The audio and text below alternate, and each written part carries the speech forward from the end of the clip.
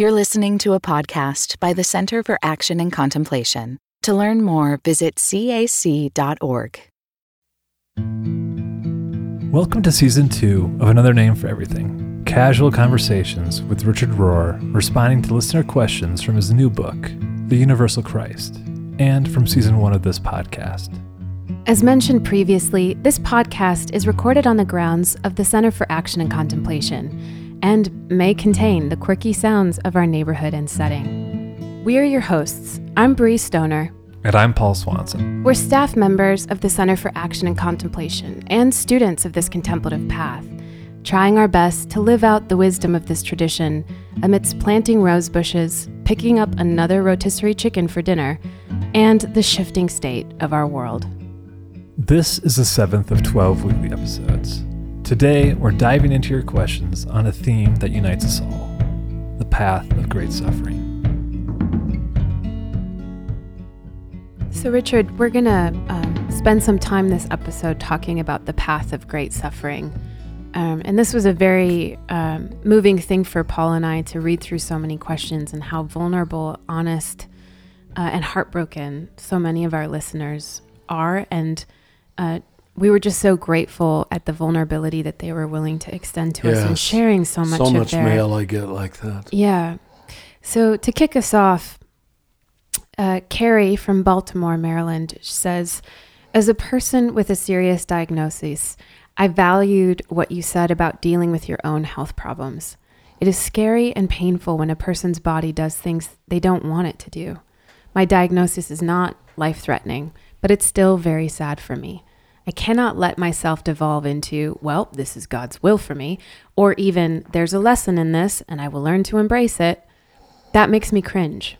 I can't embrace this, but I would like to feel more at peace with my fears and frustration. I hope you hear my grief and sadness in this and not an ego that is wounded. That's the other thing to set aside as I deal with this, the desire to control.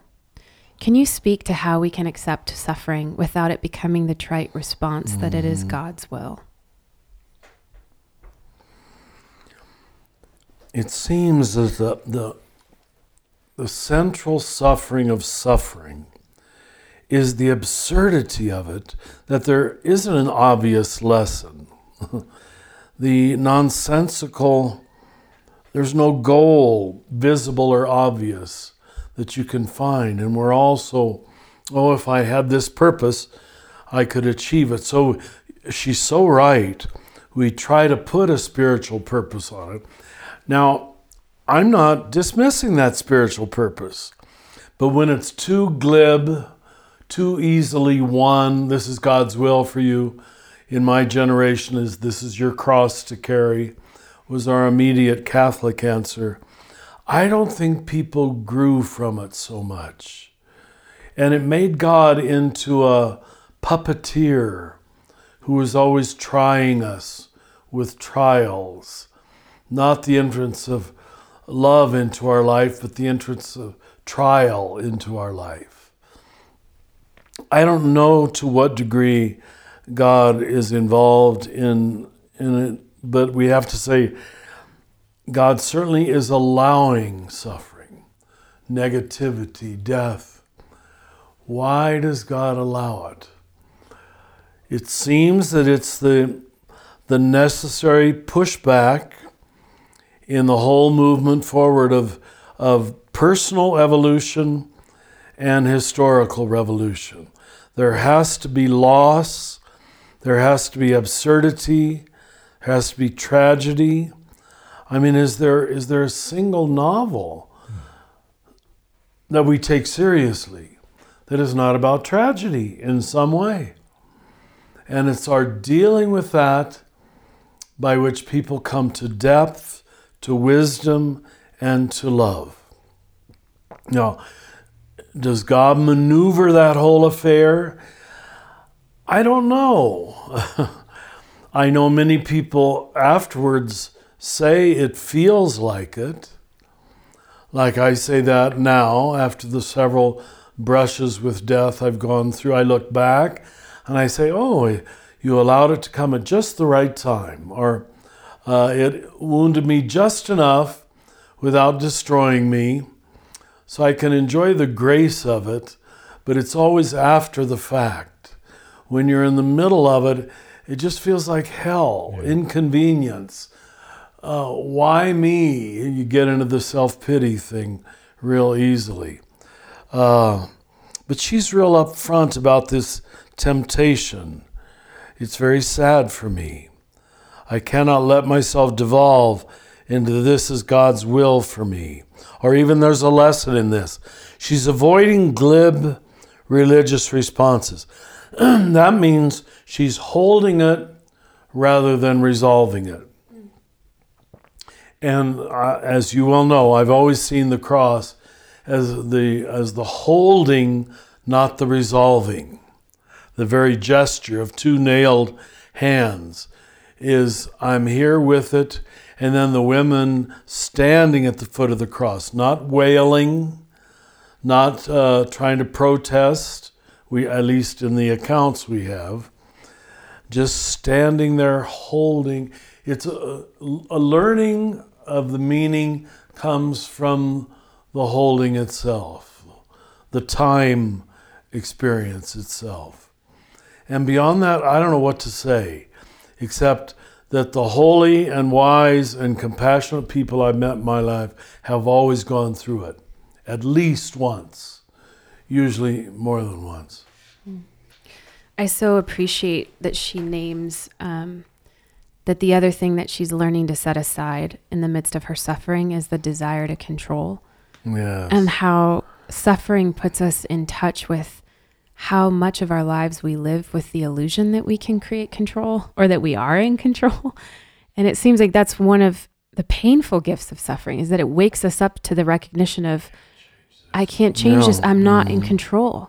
Yeah. I'm not in control. And so then I think in some ways that answer, oh, well, it's God's will, is almost like the human projection of like, well, if we're not in control, somebody's got to control this, because otherwise how do I trust? How do I relax into it?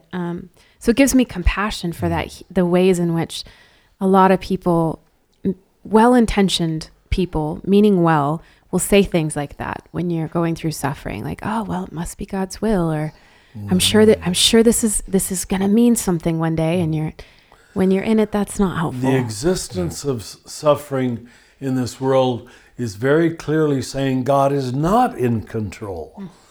And the fact that we projected that God always was almighty has done us a real disservice. And that's why for me the cross is the symbol of God not being an almighty God, but an all-suffering God. It doesn't resolve it again, but it softens it. If God is participating with us in solidarity in the suffering, somehow I can bear it. My grasp around it is softened. Yeah, it's that difference between what you were saying, Bree, right? The person who comes and says, this is God's will, versus someone who comes and just sits with you in that tragedy, and just not looking to resolve it for you, not looking to explain it away, but just sits in that grief with you. Mm-hmm. Thank you. That's good. Continuing on this theme of suffering, Ross from Manhattan, Kansas asks, how do we think about suffering in the midst of a Christ-soaked world? Don't we just end up effectively saying that Christ animates suffering and bad as much as life and goodness? I'll tell you, that really fascinates me. I've never had anybody state it that way. Christ animates, that means gives soul to suffering and bad. I think he's right. I think he got it. Of course, he's a Kansas boy. We're always a few steps ahead of everybody. Right down the road from where I grew up. I'm just learning from it as I read the words again and again. Aren't we effectively saying that Christ animates suffering and bad? He gives soul to it. That's what animation means. I think that's an interesting spin, because when I first read it, I interpreted animates as is causing it. Oh. But I like the distinction you're making, and I think maybe that's the interesting spin that you're finding is that if we say animates as meaning gives soul to, or weaves soul. I know Latin too much. Yeah. That's the reason. Please stop Anima. being so smart, Richard. Just not helpful. Became alma in Spanish. It was anima in Latin. Right. So that makes sense to me when you say if it's about giving soul to or weaving soul into, I can feel Christ in that. Oh, yeah. But if it's about causing, then... But I guess we don't really know what Ross meant, do we? Which one? Can we call him up He might quick? mean what you said. But we don't want to say Christ causes suffering. He uses it and allows it. That would be my way of, if that's what he's asking. This next question is painful and hard, and I think illustrates so much of what we experience when we're in the midst of suffering. This is Nick from Australia. He says, "The idea of resurrection in a universal way has been growing in me for years. I understand it and can even see it in life all around. It feels like I am in an extended Holy Saturday, since having to let go of my work as a school chaplain. I have a sense of lostness and of being outside my community. I also have a sense of blame and anger toward those who seem to ignore my sense of how chaplaincy could look outside traditional boundaries and box ticking. I still have to live in the same place and my kids go to the school, but I feel like I am broken. How does forgiveness set us all free here? How can I find a way forward that's not bitter or victimized? Where are you, resurrection?" Wow. So how do you still find solace even when we feel isolated? Well, you can't self-engender consolation. You can hope for it. You can even intentionally choose it. But he seems to read himself very well. I'm in an extended Holy Saturday. I can think of experiences where, particularly with communities, churches, where decisions are made that are painful, or, where maybe the church community takes a direction that's not the direction that you believed in, or that feeling that he's describing, of feeling like he's on the outside now, and yet he still has to continue to be enmeshed in this community. I can feel the anguish that he's pointing He's toward. still in the middle of it. He is on Holy Saturday, but that he knows it and could take a time to name it, admitting his own weakness. All the elements are there for resurrection. It's just time now, it would seem to me. That the fact that he doesn't want to be bitter, can recognize the state of victimization as a dead end. I don't think he's going to end up there. That's easy for me to say. I'm an outsider. But I can see why he was a chaplain. But isn't it painful when it's the belief community? I take that to be the case. Maybe it was a Catholic school or Christian school, that they are the ones who cause the pain. Yeah. The cross is usually caused by your in-group, sometimes by the out-group. And I think that was the whole symbolism of Peter betraying him, Judas betraying him, the apostles running. That's the betrayal that hurts. I thought you were my friend. Other people's who I get hate letters, and people who I don't know, I don't care that much. It hurts for 10 seconds, but then I'm over it. But the loneliness of suffering, because those who I thought I was in union with, in fact, never really understood me. At least that's your fear. Then is there something wrong with me, or what did I do wrong? He's going to go through all kind of levels of self-doubt, self-critique, anger, blame, The easy way is to blame somebody else, but he's already recognizing the need for forgiveness. I think we have been very weak on teaching the absolute centrality of forgiveness to understanding the gospel. It's not you might need to do it. It's in this experience that you found your life in a different place.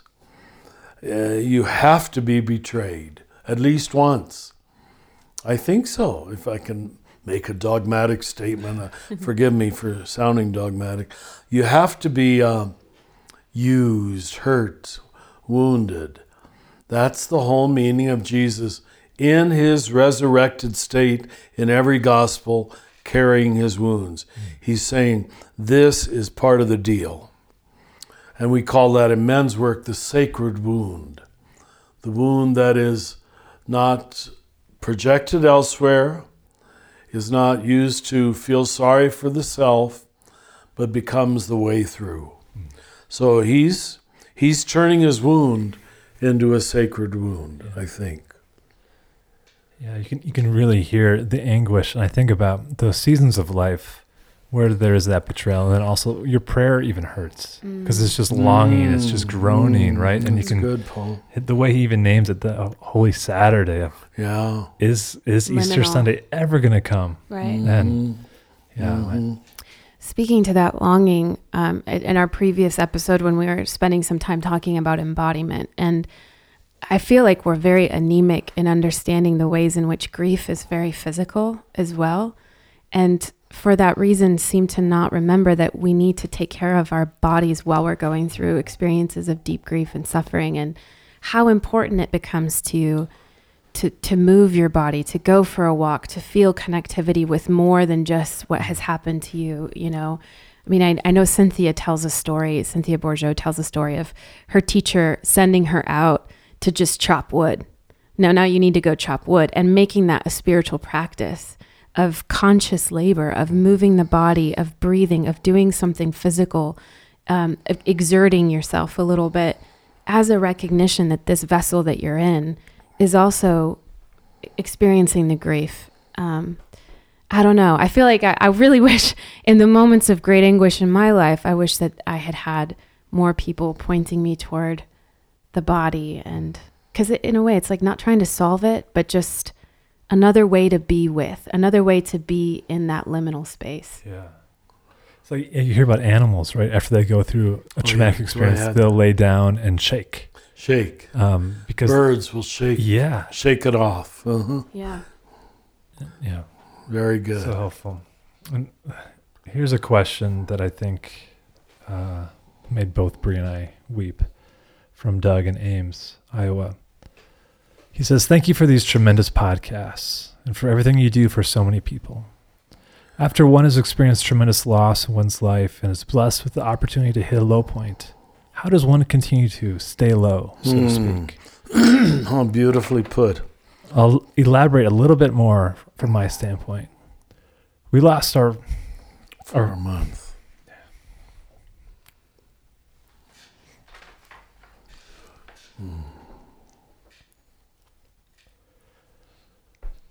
We lost our 4-month-old son, Ben, to a terrible disease, had our rainbow daughter, Carolyn, about 8 months later, only to find Carolyn has the same terrible disease Ben had, which is pulmonary vein stenosis. Carolyn lives today at almost 3.5 years of age, truly as a testament to God's healing grace. My journey through this brought me so far down into such a place of helplessness, especially after we found out Carolyn had PVS, that I had felt my heart open up to so many. My empathy improved so much. However, our society, media, and life in general challenges me to keep this open heart of mine as open as I'd like it. How do we humans focus to do the work to sustain this open-heartedness? Again, thank you for all you do and how you've helped so many, including me. God, that he has enough space in his heart to want to thank me at the beginning and the end when he's gone through so much. How do we keep it? I hope this doesn't sound like a glib answer, but you've heard me say that the fruits of love and suffering can only be maintained by some contemplative practice. So he's been brought low. He doesn't want to lose what he's learning there, and he's absolutely right in that. So unless he can find something to protect the natural tendency for his heart to close down, to become cynical. And then you see people worried about lesser things or seeking power and money and fame, and all of it just seems so superficial and selfish. Because you've gone through this transformative experience, it's very easy to get righteous and judgmental about people who are, you think you have something to cry about? You know, that kind of attitude. Yeah. And you're right, but don't go there. And you've got to notice when you're doing that. My suffering is greater than your suffering. And it is probably. But don't let it become a weapon. Don't let it become a ammunition to make yourself the enlightened one by reason of I've suffered greater. I don't see that anywhere in his language here, but since he's asking, how do I keep this heart space open? Those will be the temptations to harden his heart. Very often, it doesn't, I hope this isn't the case either, but maybe you've heard very often when couples lose a child, they take it out on one another. Yeah. They're both hurting so much. They've lost so much together. And again, that scapegoat mechanism has to go somewhere. So that'd just be one warning I'd give. I hope we don't lose Caroline too. But when couples find themselves with the children out of the room, can you imagine the tendency to just, if only you had. I haven't been married, but I would think you would do that. So it's just a warning with no indication that what's his good name? Doug would do that. Mm-hmm. And what does that look like for you, Richard, knowing that we're all inundated with so much of the suffering in the world? How do you help keep that space open in your own heart to be able to let that impact you and how you participate in the world and serve and love others? I honestly feel, just last night watching the news, like I'm doing it less and less well. It's just how much absurdity can the world carry? Every single story on the local news and the national news is of human cruelty and gratuitous human cruelty. Just people going in and shooting up stores. And where is this coming from? Has it always been that way? Has it always been the gratuity of it? Killing people that you don't even know. You don't even have a grudge against. But my inner wound and anguish is so great, I've got to take it out on an anonymous object. I don't understand it. And again, there's no, very often, not always, the people in power, at least on last night's news, in the army or in the police force, were just as bad as the victims. So it's not like one side's always glorious and the other side is always terrible. It's like this poison is everywhere. So I'm not... my prayer this morning was just show me how to draw upon a deeper love. I choose to draw upon a deeper love because it isn't coming to me naturally right now. There's a anger at the world. Our mistreatment of refugees, our mistreatment of almost everybody but white rich people. I mean, it's coming down to that. What has the land of the free, the home of the brave become? Yeah. I'm showing you that I'm not dealing with it very well right now. I'm feeling heartbroken, mind broken by what the world has become in my lifetime. Because I grew up in the 60s where it was all the opposite. It was all, everything's getting better and better and better. And it was so hopeful. Vatican II, civil rights movement, anti-war movement. And now here we are in white privilege and racism all over again. It's heartbreaking. So I hope I'm not adding to your pain. But this must have been the absurdity that not just Jesus himself felt, but the 12 and the women. And it's come to this? Were we just kidding ourselves? That's the terrible, and I've had those thoughts. Am I just creating a wishful thinking worldview in all my books and talks about resurrection and grace and love? Am I just whistling in the dark?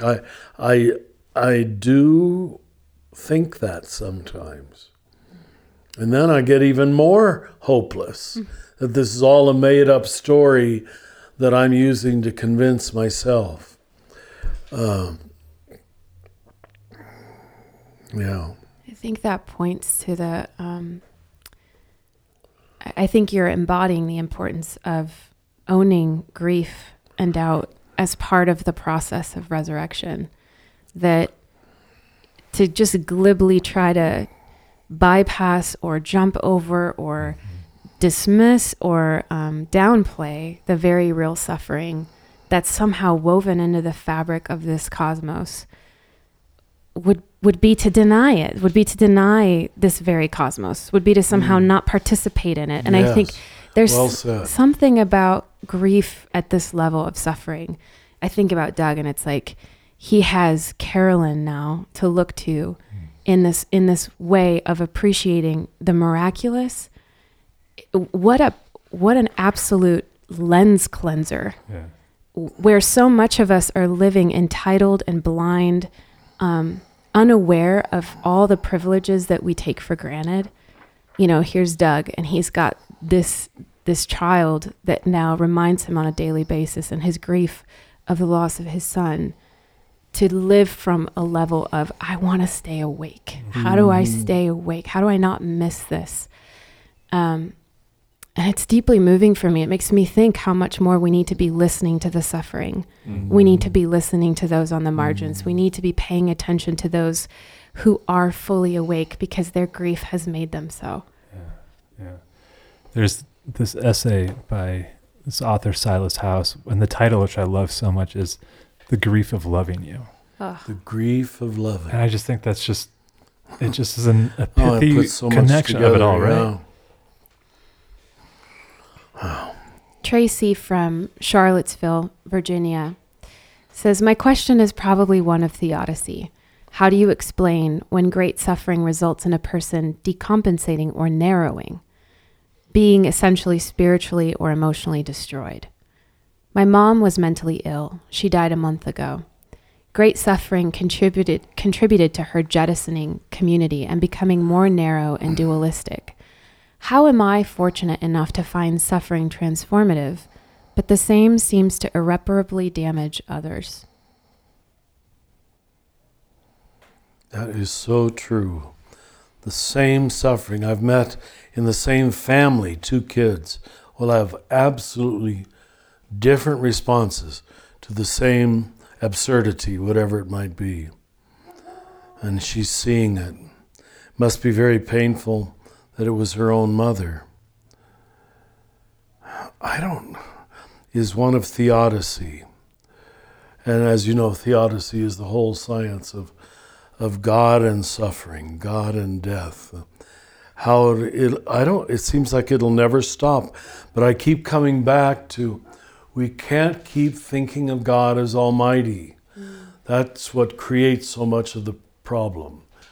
Now I know logically, rationally, isn't that what it means to be God? To have gotten this whole thing started and to be in control of everything?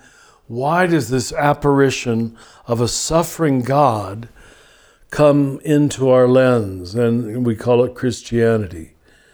But Christianity still mostly teaches an absolute, omniscient, omnipotent God. And it does seem to be the event of suffering is what separates people into the line of enlightenment and the line of disillusionment. Now, here's what I want to say for sure. Those who are disillusioned by it, that doesn't mean they're lost. It doesn't mean they're going to hell. It doesn't mean God doesn't love them. But they apparently have missed a major opportunity to enjoy God, life, love now. They've put it off for a while, for whatever reason. So maybe that helps a little bit too, to not think that your mother, if she was mentally ill, something had come into her life that she could not handle, that she could not process. God must understand that 10 times more than we do. Why her mind could not deal with something. And of course, it might have been a physiological something too. But at any rate, it's certainly no reason for dismissal or exclusion or pity for her mother. I don't hear her doing that. Well, it does say she jettisoned community and became more narrow. So I guess that's her pain to see what her mom did. It is painful that what she brings up is the reality that sometimes it seems like arbitrarily even suffering will make one person open up more and soften up more and be more vulnerable, and for other people it seems to shut them down more, harden them, spiral out more. And I can feel the loss of control in that question. Like, why is that? What causes that? It reminds me of that story I was telling about the tree falling in the yard. It's like, well, what made it live and what made it die? Like, what made it go this way and not that way? And I can feel the anguish of not knowing, just not knowing what causes some people to open and some people to shut down. I just had this image of this guy I met when I was on this a long time ago, but he had done a few tours on Iraq. And when I was there, when his mother asked him about that experience, and he said, those experiences are in a box in the back of my brain that I have locked and will never open the key because it was so painful. And so to know how has that locked him down? Or to have friendships with others who have served, like there's a vet who comes to morning sit sometimes, and where his own experiences have opened him up in that way. Like, how does war have that impact on people where someone can't even like begin to heal from that, and another can have that brokenness turn into something a pathway towards transformation. Like, it's the absurdity. If I had another lifetime, I would love to seriously create liturgies of lamentation, where experiences like this, there has to be a place where they can be publicly named, grieved. Now, this has emerged in the secular world with these discussion groups, sharing groups, support groups, 12-step groups, now restorative justice groups. Yeah. So the secular world is discovering it because the church hasn't. It's again how the Spirit works. We miss our vocation to heal and to know how to lament, because our job was to forgive sin, not really to heal the wounds of sin. At least that's the way Catholic priests saw their job. Yeah. Liturgies of lamentation are the next stage in church growth, I think. One facet. I think one of the things that your book, The Universal Christ, is opening up for us is maybe a step toward that healing of recognizing, okay, if we're all in this body of Christ, if we're all in this together, that idea that we've been talking about, then that nothing is lost or wasted.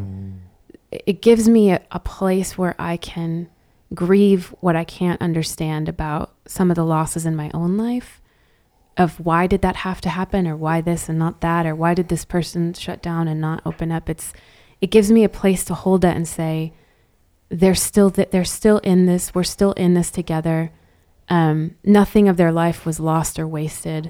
It just begins that conversation. It begins that movement for me to rest in the universal Christ, to rest in this knowledge or belief that we really are all in this together, and that somehow we're not nothing's falling through the cracks. No one is falling through the cracks. That tees up this next question so well. From an anonymous friend that connects to one of the patterns that you laid out in the book, Richard. They say, after thinking for a bit, I wonder now if the rising numbers of those who suffer from anxiety, depression, and other mental health issues, as well as the higher and higher rates of suicide, relate to a feeling of being stuck in the second box. Oh, yes. In the disorder. How do we help those stuck in that place of disorder, especially to the extent that they are hopeless enough to harm themselves, and invite them into a reordering, into the incarnational way, especially those who maybe were never given an order and are constantly grasping to get there? First thing that hits me in hearing that is whoever wrote it, they get that analysis. Order, disorder, reorder. How do you help people who are trapped in disorder and revel in disorder? That's much of America today, certainly the youth culture. As much as I praise the millennials, so many of them almost have disdain for anything that is order. Disdain. Don't you dare try to tell me there's a level of order. And until they get over that disdain for order, and I've got to add to it, if this sounds self-serving, forgive me, disdain for authority, leadership, tradition. I will not allow there to be good eldering. I will not allow there to be good tradition. In fact, I will do my best to tear it down. You can just see him sitting there waiting to shoot you down. How dare you say there's meaning? That's your meaning. And I refuse to accept that's meaning because it's just your meaning and your group. And they're half right. But what is this resistance to meaning? You follow the point I'm making? Yeah. I've experienced this with so many people. And in my generation too, it just takes different issues. That they're afraid you're putting legalism or church attendance back on them. That's not what you're saying at all. So to submit to a fundamental childlike, and I'm intentionally using the word childlike, order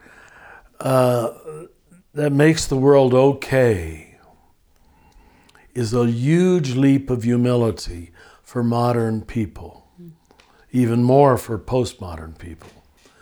No, don't you dare tell me. I will not be naive. I will not be used again. I believed that stuff once. And I can really understand that.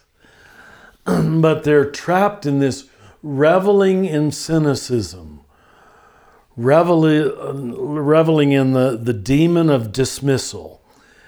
It's so superior to dismiss things. Just sit there, one thing after the other. And when you can stop doing that, I'm not telling you to be naive, but I am inviting you into a second naivete. It's different than the first naivete. I know all the absurdity. I'm willing to struggle with the nonsensical character of everything. I've been hurt myself, and I still opt for life and love and goodness. That's reorder. He or she is really asking the big question for this period of history. In most of previous history is, in Jesus' lifetime, how do we get people out of the box of order, which was legalistic and unreal and impossible, and get them out of order. Now it's get them out of disorder. So seems like we've lost a lot of I think part of what I'm locating is part of the causal point of so much of the anxiety and depression in our time is the loss of the institutions that used to create coherence for us, that used to allow us to would give us a healthy, coherent worldview. And so with the decline of those institutions, with the decline of this fragmentation of our worldview that you're talking about, this postmodern, everything is relative, there's no one truth, there's no one thing, there's no universal message, has left many of us feeling like, I can't go back to the belief system of my childhood because that was too narrow. That's first naivete. And I'm stuck in this sense of disorder of like, well, that didn't work, and I know that doesn't fit anymore. But I think many of us have been hungering for I want to believe in a coherent worldview, but I need it to incorporate more than the first one did. And I think this is part of this movement with this teaching in the universal Christ is, I think from a theological standpoint, we really need more coherent worldviews that encompass cosmology and positive anthropology, because otherwise we've got nowhere to go. Mm-hmm. We stay stuck in this disorder place because we can't fit in the shoes that we outgrew of the more narrow faith-based coherences, the coherence that we grew up with. Mm-hmm.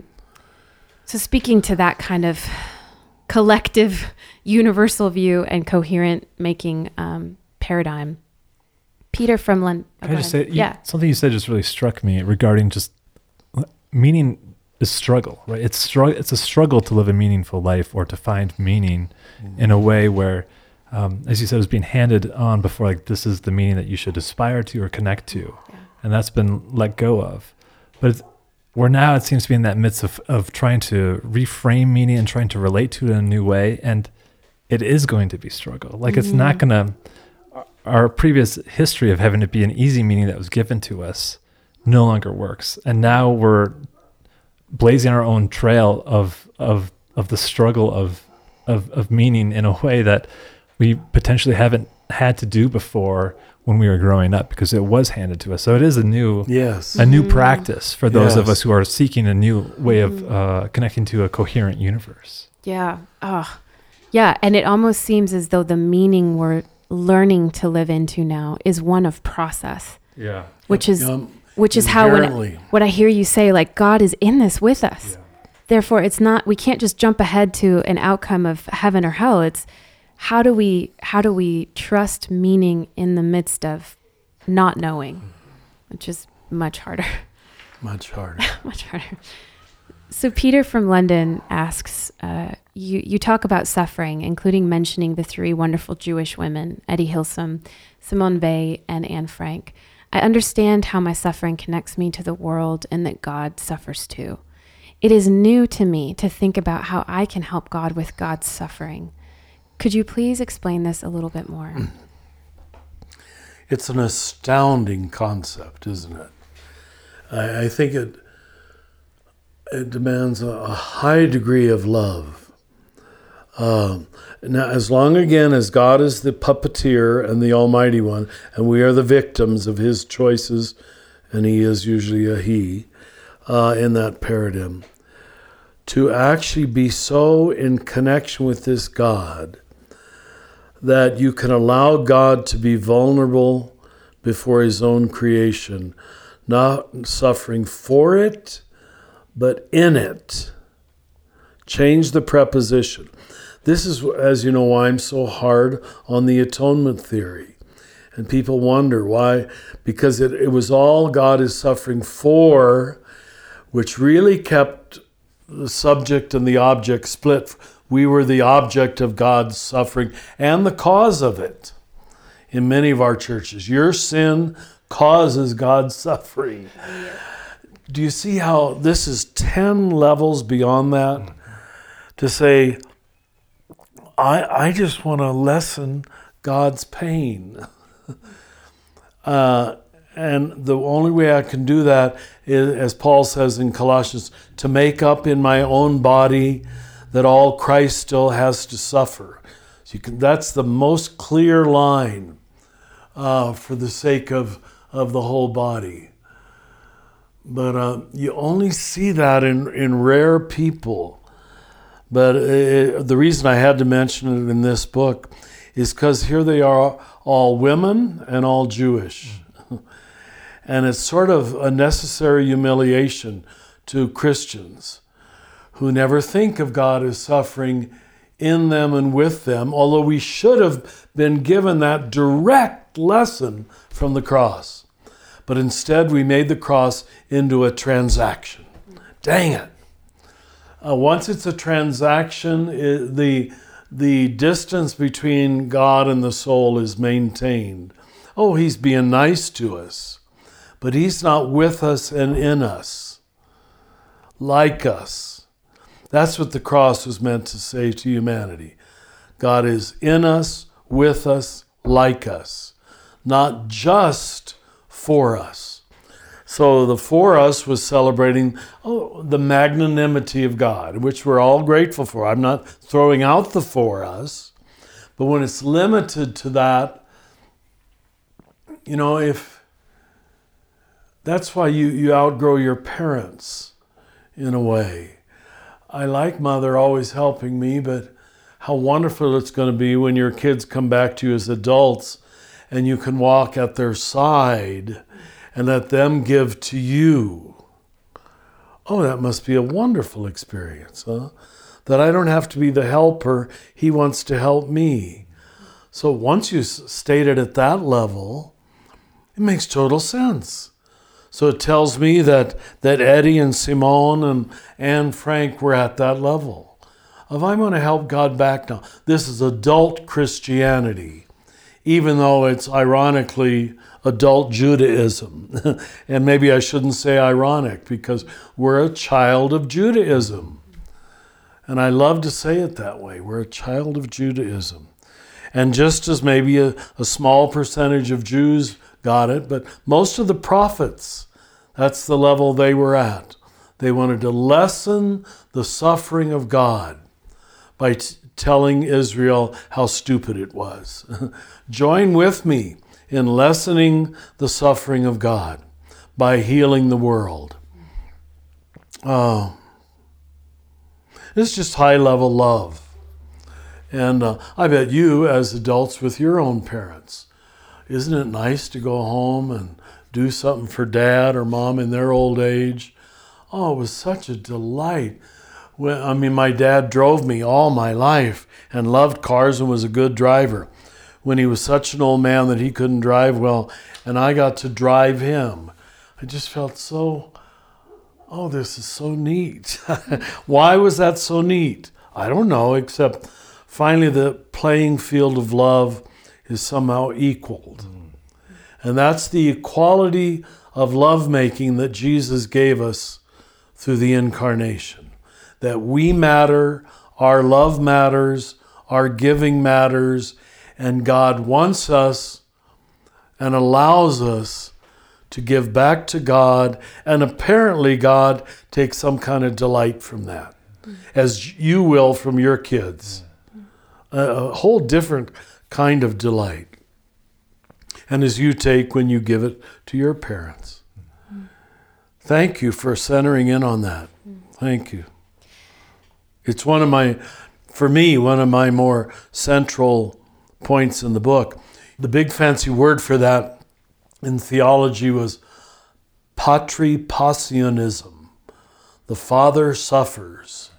And at a certain point, I think it was in the first millennium of Christianity, Patripassianism, I don't know if I'm even pronouncing it right, was condemned. You may not say that the Father suffers. Only Jesus suffered. See, I think that was wrong. Someone who was teaching Patripassianism was right. It's a suffering God. Jesus is not different than the Father. The Father is not different than the Spirit. They learn it from one another. The whole Trinity is the suffering of God. Jesus just makes, or Christ, in Jesus, just makes it visible, tangible, touchable, so forth. Yeah. To kind of set up our closing, I've found that for whatever reason, I have a place that I tend to fall apart, which is my kitchen floor. I don't know if it's because that's usually when the kids are in bed and they're down and I'm cleaning up the kitchen. That is the point in the day when, if I'm experiencing grief, I can finally let it out. And I'm fascinated by the relationship of that point when we finally break down and are finally vulnerable enough to cry, to weep, that those are the moments of my most honest prayers, where it's just bare heart to God asking for help without any eloquence whatsoever, and with a deep recognition of my own brokenness, my own imperfections, my own faults, as well as my own grief that I carry. So that as a setup to our question, I wondered if, Richard, if you I don't know if you have a place that A place where you break down, and maybe what your most recent kitchen floor moment has been. You know, it's so funny. I have a niece who years ago shared an almost exact thing. She had one of her children, she had 5 children, who just would not stop crying. Morning, afternoon, and night. Can you imagine? Well, you can as a mother. The sense of helplessness. What am I doing wrong? And she told me one night how she finally got this little boy to go to sleep, and she just fell on the kitchen floor in front of the refrigerator and just sobbed. Just sobbed in a complete mess of helplessness. I remember so feeling for her. What could I say? What could I do? But have I had any such experience? You know, the place in my little house, my little hermitage where I live, the exact spot where I had the heart attack is my prayer place. That's where I sit and have it. And I was sitting there. I thought I was having a holy experience. Oh my God! Only you, Richard. Only Your heart was on fire. Oh my God, on fire. Oh my God. And then when it got painful and didn't go away, I waited about 30 minutes, and then I called a staff member. I think I might be having a heart attack. Since then, that has become the place where it's safe for me to feel almost anything. Self-hatred, self-pity. It's really safe. And I keep thinking another heart attack is going to happen in the same spot. The way your mind works is silly. But it's like I died here once, as it were. Then I didn't die. They drove me to the emergency room, even correcting me all the way. Don't you call an ambulance next time? Well, I don't want to die in an ambulance. I want to die with a friend next to me. So it all worked out. But because I went through that whole thing, my kitchen floor is this place in my little house where, and this is just a recent experience, where I passed over somehow from death to life. And ironically, that seems like a safe place now. Well, I did it here once. I can do it again. It's very unusual. I was sitting there this morning. I do almost all mornings. So I don't know if that's an answer. No, Thank it you. is. It's a beautiful Thank answer. you, Richard. Yeah. Thank you, Richard.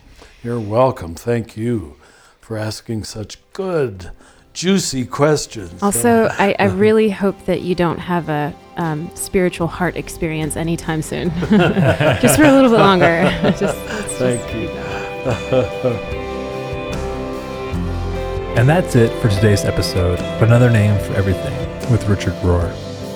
This podcast is produced by the Center for Action and Contemplation, thanks to the generosity of our donors. The beautiful music you're listening to is provided by Bird Talker. If you're enjoying this podcast, consider rating it, writing a review, or sharing it with a friend to help create a bigger and more inclusive community. To learn more about Father Richard and to receive his free daily meditations in your electronic mailbox, visit cac.org. To learn more about the themes of the Universal Christ, visit universalchrist.org. From the high desert of New Mexico, we wish you peace and every good.